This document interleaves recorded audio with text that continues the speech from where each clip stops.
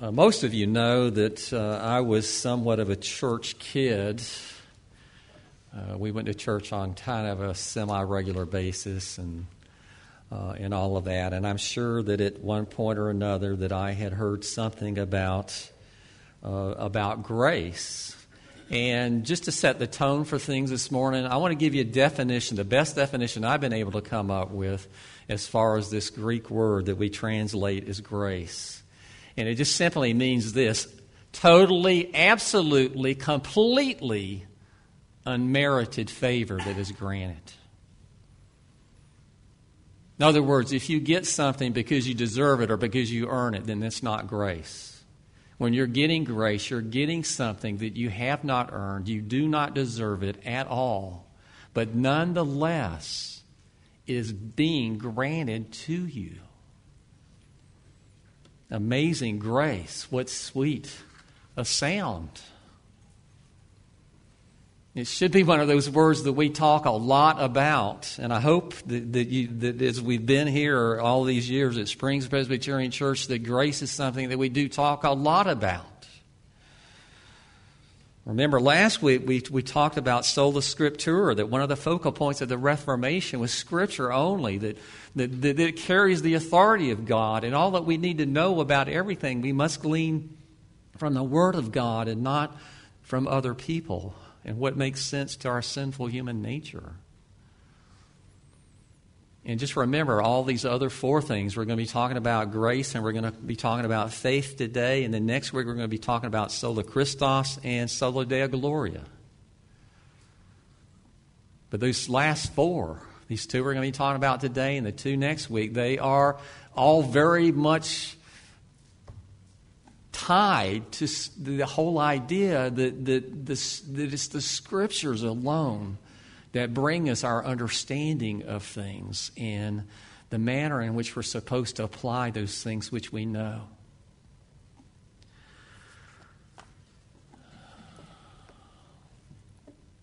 I don't know if we still have any around. I would imagine there's some stuck away somewhere, but we used to have bumper stickers for Springs Presbyterian Church. And do you know what was on the bumper sticker? Does anybody remember? Ephesians 2, 8 and 9, which is what we're going to be talking about this morning. And when it came time to do that, we just kind of followed after some other churches we'd seen doing that. We're trying to get our name out in the public a little bit more, and we used to give them away, and people would take them. I don't think bumper stickers are that popular anymore. I don't have any on my truck. I don't have any, and I don't really want any. And those kinds of things. But I do know that there have been times when that particular bumper sticker has really caused some conversations that have taken place between people because someone's seen the bumper sticker and wanted to know what it meant and things like that. So I would encourage you, if there's still any around, if you're into bumper stickers, put one on your car maybe. And you may have some conversations as a result of it. But I just want to challenge us with the idea this morning that grace alone is not just an additional aspect or a doctrine of Christianity, that there's a sense in which grace is the doctrine upon which everything else is built. In other words, I want you to look upon grace as a foundation stone, not just kind of a little thing that's added on the side, as being a peripheral kind of thing.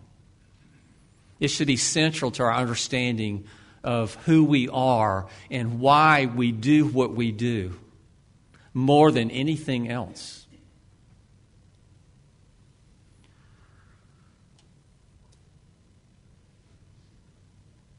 And I just want to remind us this morning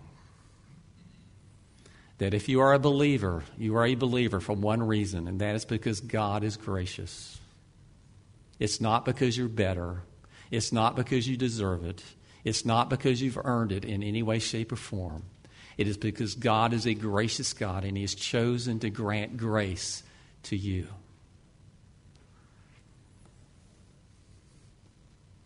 We're talking about the Reformation over these last few weeks. And one of the things that came to the surface there was this. It was a re-emphasis upon grace because grace had really fallen away from the landscape almost completely in the 16th century church. It wasn't something that people talked about. It probably wasn't something that most people knew anything about. Unfortunately, Christianity had taken more of an approach at that point that you're saved by doing your own good works. And very often those works were particular works that were stipulated by the church itself.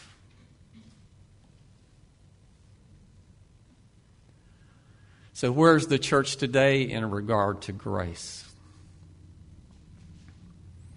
I would say to you that there are many circles in the church today where it's really fallen out of vogue to tell you much about grace. The church that I grew up in, I'm not sure that I don't ever remember hearing about grace one single time when I was a kid. It doesn't mean it wasn't spoken. I'm just telling you, I never heard it. I knew nothing about it. And it was only when I became a believer, a true believer, when I was in my 30s, that I began to understand how precious grace really is. It means everything.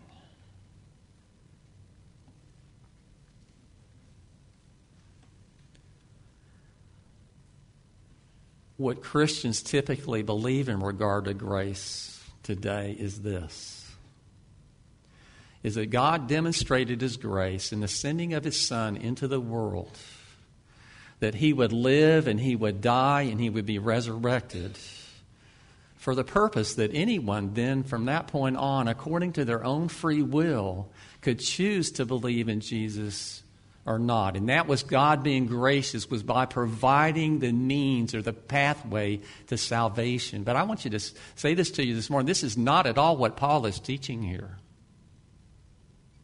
What he's teaching us here is something even more fundamental than that, and that is the real sense of grace is this, is that those who believe for one reason, because of the grace of God. And that is it. We have no ground for boasting. It's nothing special at us. And when we look at ourselves, really probably one of the questions we should ask ourselves is, why me? Not having the idea that, well, God got a really good deal with me. If that's you, then let me just say you don't really know yourself very well. You haven't looked much at your sinful nature and etc. But we're all in the same boat together. None of us is deserving of God's favor at all. The Bible says that we're in bondage. Our will is in bondage to sin. That we are sinners by nature. And if that is going to change, it's going to take the power of God to do it. And this is where grace comes in. Every person that has ever come to know Jesus as Lord and Savior, every person that has ever been truly saved has been saved by God's grace and by God's grace only.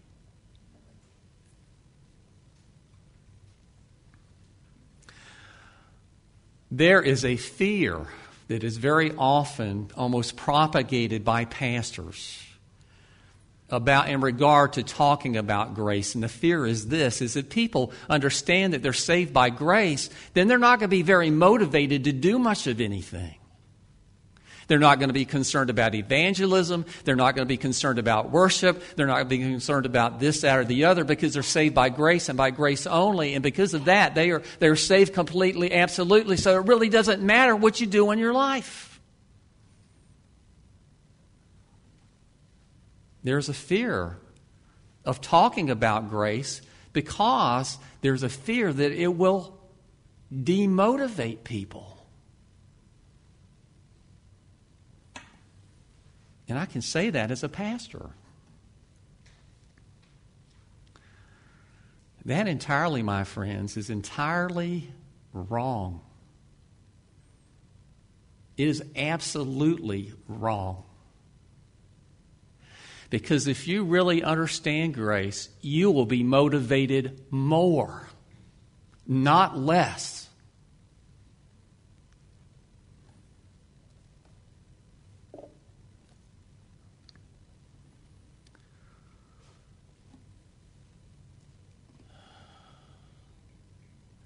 You see, when it comes down to religion, and this is true for every religion but Christianity, and let me tell you, it's very easy to make Christianity in just another religion that sounds very much like everything else.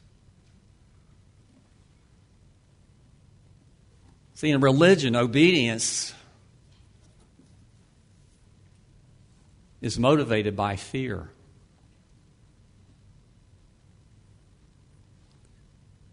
But in Christianity, it is motivated by gratitude, thankfulness, not for what I've done, but for what God has done for me. In other words, it's a desire not to pay God back, or not to do good things for God for the reason that it's going to earn me brownie points up in heaven. God's really going to love me for this one. You've thought that before in your life. I know I have. Look what I did. Oh, He's really going to love me for this one.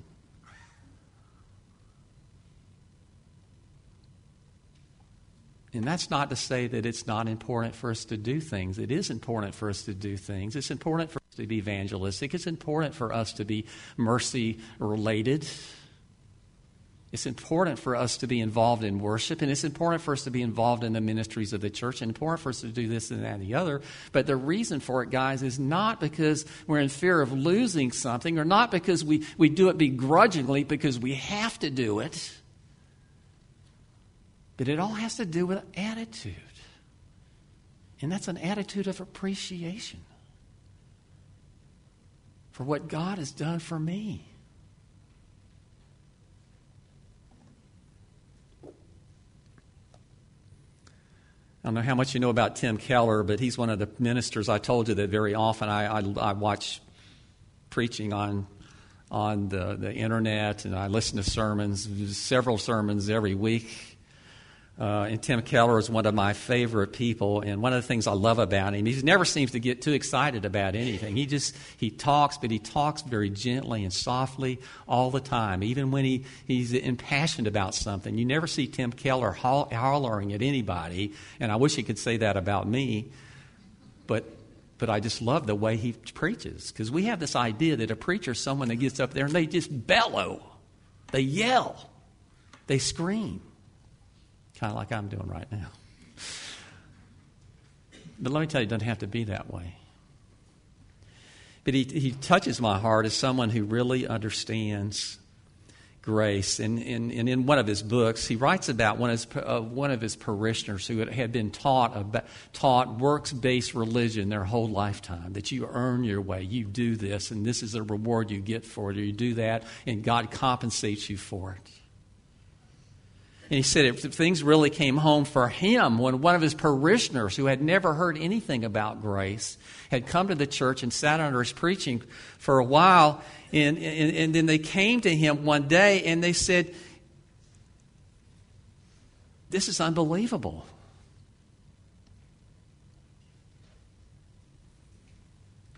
Because what I believed always before was this: is if I did something, then that God was bound to reward me for doing it."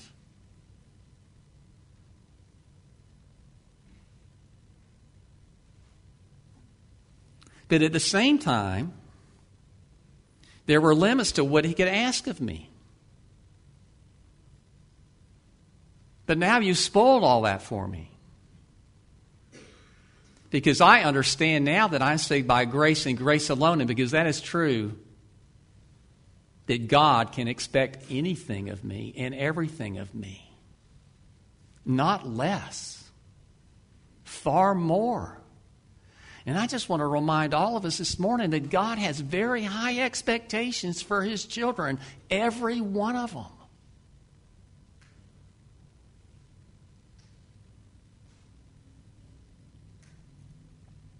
See, true grace motivates more, not less.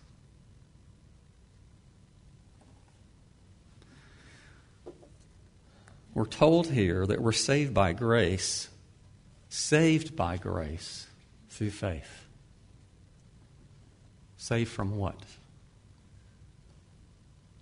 Well, there was a young lady in the church years and years ago. She had some learning issues and some other things. We loved her. She was a dear sister in the Lord. Some of us still have some contact with her. But I'll never forget when she came for her membership interview. She went through the membership class, and she came for her interview and all of that. And we were probing her and talking to her a little bit about it. And we basically, asked her if she was heaven bound, and she said yes. And we said, well, why? And we expect her to say, because, I've trusted in Jesus Christ. He's my Lord and my Savior, and whatever. She says, because I don't want to go to that other place. In other words, I don't want to go to hell. And we don't think about it sometimes, but there are some times when God uses that to actually scare people into heaven. Let them see a little bit of what they have waiting for them apart from it, and it's enough sometimes to scare people into heaven. But sometimes I think we approach this whole thing from a wrong perspective, because that's what we think about. We're saved from what, rather than thinking what we're saved for. So I want to challenge us more, not to think so much about what we're saved from, but challenge us to think more about what we are saved for. And that is to be the children of God. The very beginning of time, when God created the heavens and the earth, if you're a believer, your name was written in the Lamb's Book of Life on that day. And God has had a purpose for you from the very beginning of time. And that is that He would save you for Himself.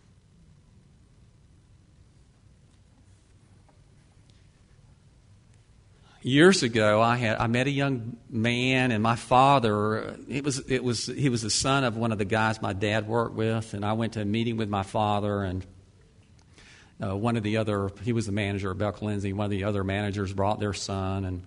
But before we even got there, my dad told me, you need to understand this kid's adopted. And I'm thinking, well, why would you even tell me that? What difference does that make? But anyway, when we started playing, for some reason, he brought it up. And he told me the story.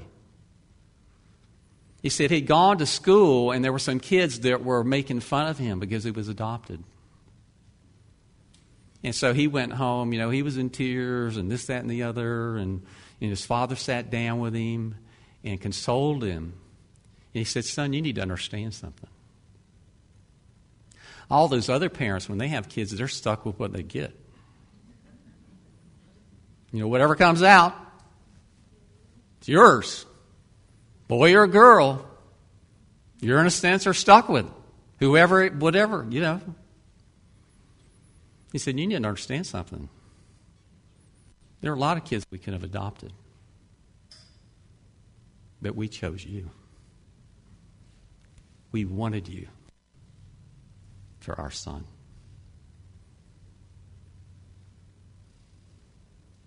Scripture enlightens us to the fact that this is what being a Christian is being adopted into the family of God, becoming a son of God.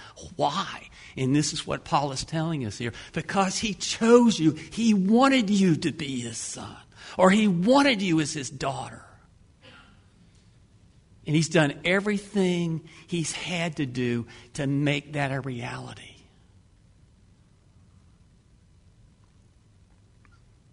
Doesn't that change our perspective on things a little bit? What I'm telling you here, guys, is adoption makes you more special, not less.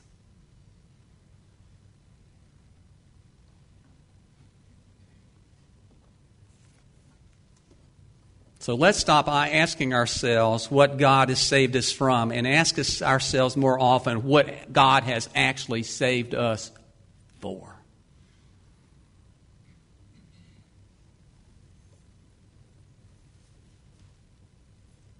Saved by grace through faith. Well, anytime we talk about salvation, we always talk about faith, right? This is where you're going to find a lot of Christians are kind of divided amongst each other. And that is basically, where does faith come from? And this passage makes it very clear where the faith comes from, because you need to say when it is a gift of God, it's talking about faith itself is a gift of God. God gives you faith. If you don't have faith, it's because God hasn't given to you. But if you do have it, it is because He has given you faith. He's given you faith to believe. Without it, you would have, well, let me just say this, that everyone has faith in something. But unless God gave you the faith to believe it, you would not receive and accept Jesus Christ as your Lord and Savior. It is a gift that comes from Him.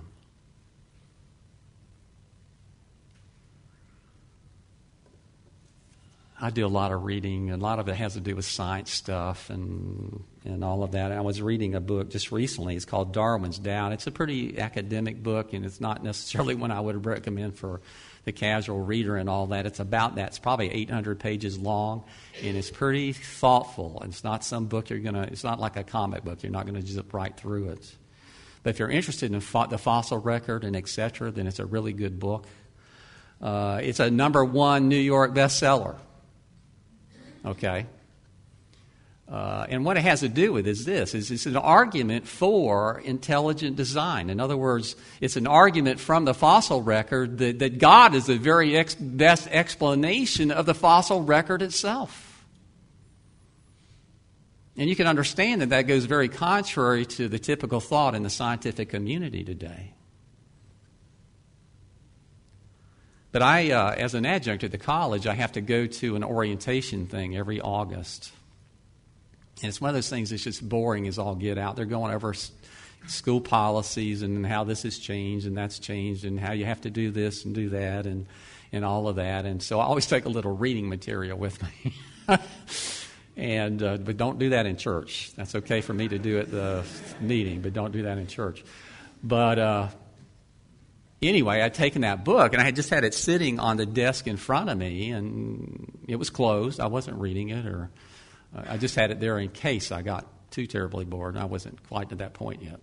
But there's a young lady there that I know that teaches. She's an adjunct there, too, and I've known her for a long time, and we just casually talk with each other in the hallway sometimes, and she used to be an assistant to the faculty, and so she did stuff for me on occasion and all that. So I've known her for a long time, and I've never really talked with her about my religion or Christianity or the gospel or anything like that. But anyway, we're sitting there, and she sees this book, and she said something about it. And I said, "It's a really good book. You ought to read it sometime." I said, "It's very thought-provoking." And I said, one of the big mistakes that we make is we typically read things that are written by people that we already agree with. And so we're never challenged intellectually to think about things. We're just, and we do that when we pick out books. Very often, we're picking out books that are written by people that we know we already agree with before we even read them. But being intellectually challenged means more than that. It means sometimes being challenged by thoughts and perspectives coming from other directions. So I was telling her, I said, it'd be good for you. You might not agree with it. I said, you may not agree with it at all, but it was really very thought-provoking. And so she picked it up and she started reading the back jacket, and she almost threw it at me. She couldn't get that book out of her hands quick enough. And I know the reason. And that's because she has some doubts about her science. But she doesn't want anybody to know it. And let me just say, this is true for every person who really is science-minded, who really has science, pure science, real science, not pseudoscience, but the real thing at heart. As I said last week, what we're finding more and more as we unfold the mysteries of this universe is that more and more we're seeing the evidence screaming there must in fact be a creator, there must in fact be a God, not the other way around. But let me tell you, that girl is afraid to read that book because she does not want to hear the other side. Because if she's intelligent at all, she sees the cracks and crevices in her approach already.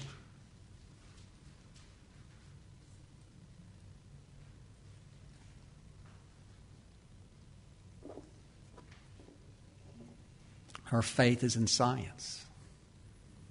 She's not going to go anywhere she's going to run any risk of losing that foundation stone. Pray for her. Her first name is Mackenzie. Faith is ultimately what each one of us places our hope and our trust in. The question is what our faith, are we placing our faith in something that really is worthy of having faith in or not?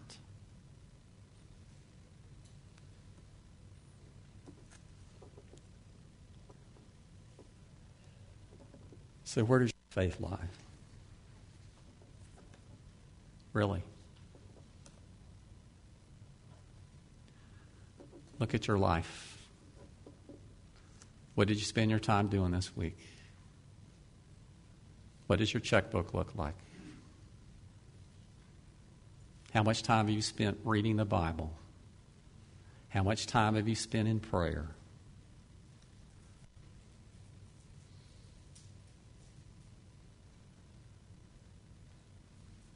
So where's your faith?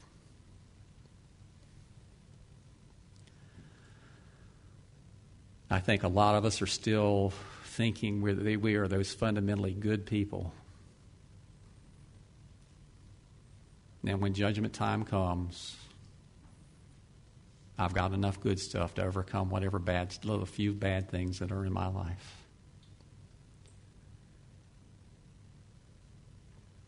That's crazy thinking.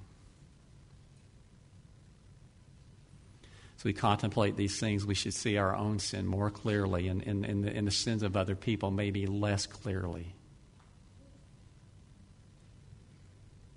There's a lot of sense in which we are our worst enemy when it comes to understanding the depth and the reality and the truth of God's grace. How often do we want to just return the gospel back to something that we deserve or we've earned in some way?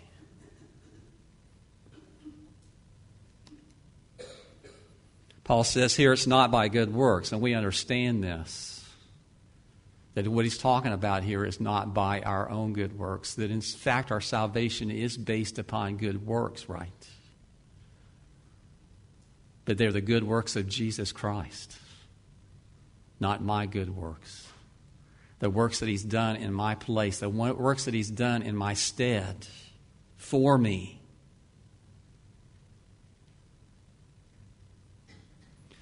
I really believe this, that in a lot of circles of the church today, that people have taken faith itself and made it into a good work.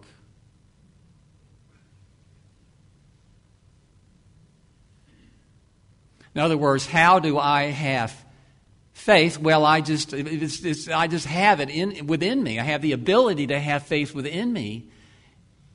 And I have faith because I've tried hard to have faith.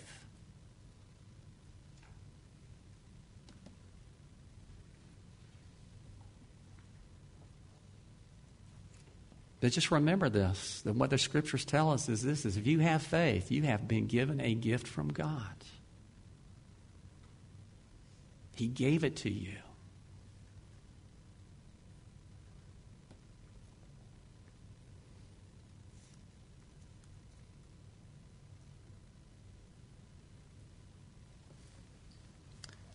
I don't like to be called a Calvinist. I don't think John Calvin would approve of it. I don't always agree with what Calvin says. But let me tell you, every time I preach a sermon, I always read what John Calvin has to say. I read what other people have to say too, but I always read what John Calvin has to say. He's my primary commentator. Because he has a way of bringing certain things out in Scriptures that if without it, I would probably pass right over those things. He was a man who truly loved the Lord. He truly loved the Word of God. A humble man. He was lifted into a position of notoriety, not by his choice, but because God chose to use him and the other reformers in the way that he did.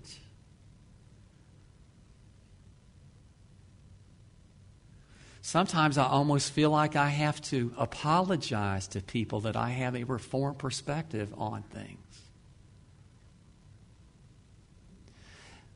I was having a conversation a number of years ago.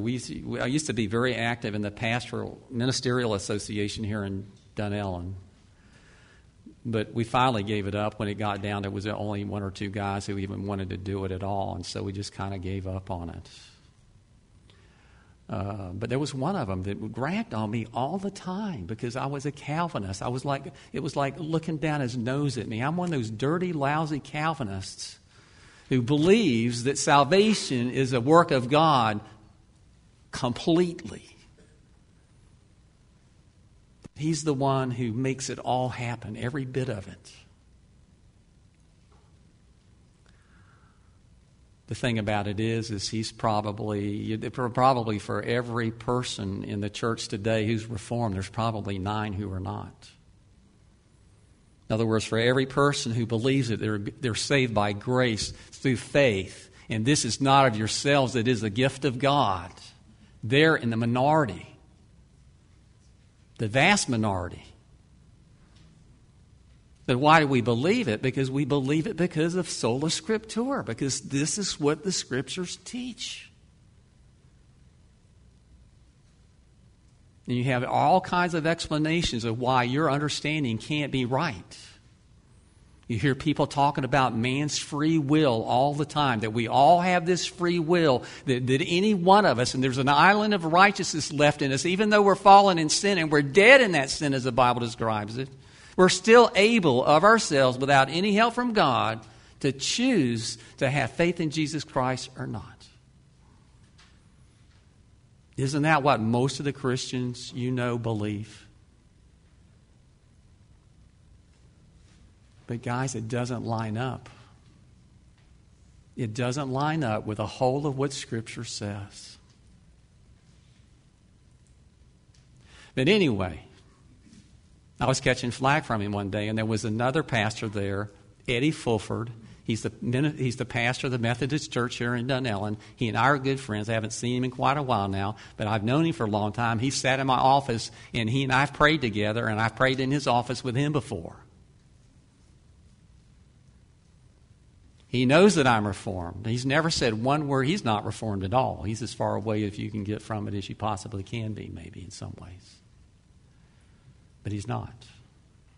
But one day, the three of us were together. This one pastor that was always ragging on me, and Eddie was there, and the other pastor started ragging on me, and the other pastor looked at Eddie and he said, "You know what?" He looked at me and he said, "Keith, weren't all Christians really Reformed back when this Reformation took place? Didn't everybody believe what you believe now?"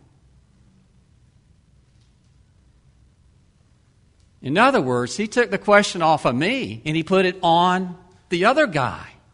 It's not, why does Keith believe what he believes? You better believe what you believe and know why you believe it.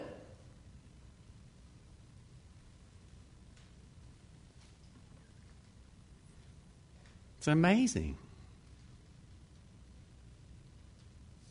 how far people have gotten off track, to the point they ostracize people who are only trying to be faithful to what the Scriptures teach. It's pretty sad. I had another conversation with that same guy one day in my office about Romans 8. And his perspective, we talked. He told me what he thought, and I'm thinking, well, that sounds reasonable. But then I looked at him and said, well, what do you do with Romans 9, which comes right after? And you can't understand Romans 8 if you don't understand how Romans 9 fits in the picture. And there's no way that you can take Romans 9 and put it in that mold you just created. And let me tell you, it was like he had never even read Romans 9.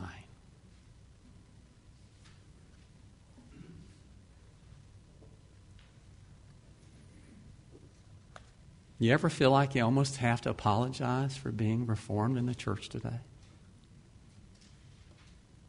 It's pretty sad. Because the truth is this, is we've stayed anchored at our beginnings.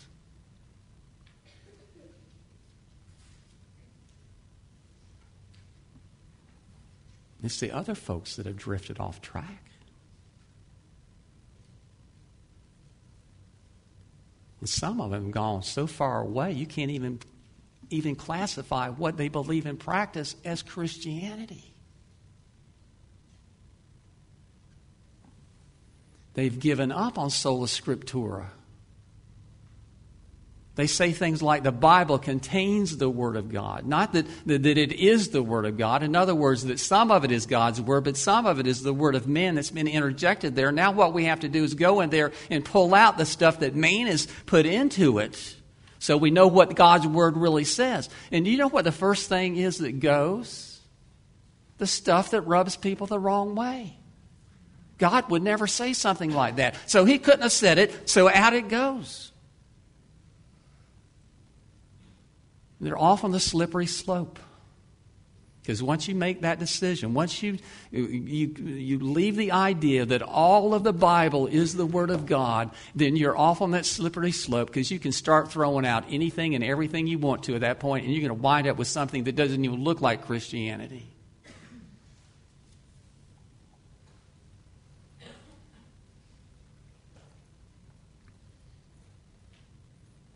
And God's done all of this for a reason, and that is that so no one has any room to boast. Nobody can go, nah, nah, nah, nah, nah, nah, I'm a Christian, you're not, because I earn my way, I deserve it, and you don't.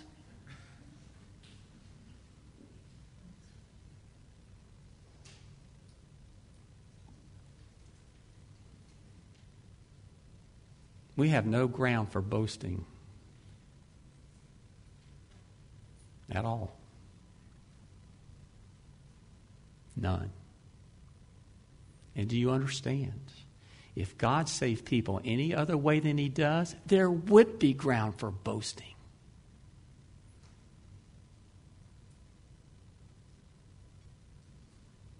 You understand? What I'm saying here, guys, is he does it the way he does it for a lot of reasons, and one of those is to break our boastfulness, to humble us.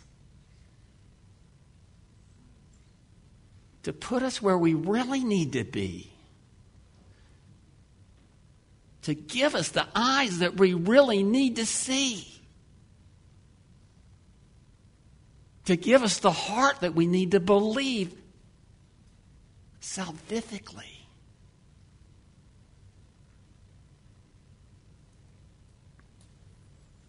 Charles Spurgeon,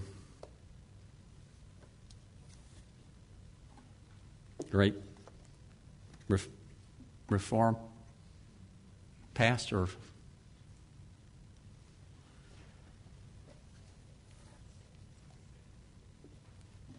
he said one time this, and this is not a direct quote, I don't remember exactly the words, but it was something like this: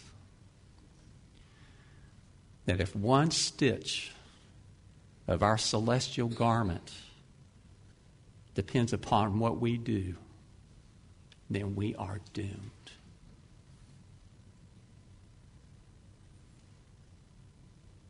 You understand the power of grace? Because what grace screams is God has done it, not you. God has done it, not you. God has done it, not you.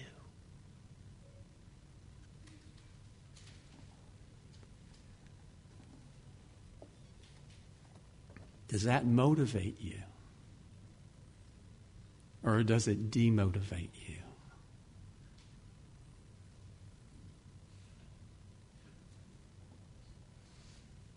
If it demotivates you, maybe you need to do some thinking and some praying. One of the things that some of the older folks here, and I happen to be one of those older people now, is when, the things were different when we were kids. Different. And one of those things is appreciation. We were taught that you appreciated things when people did things for you.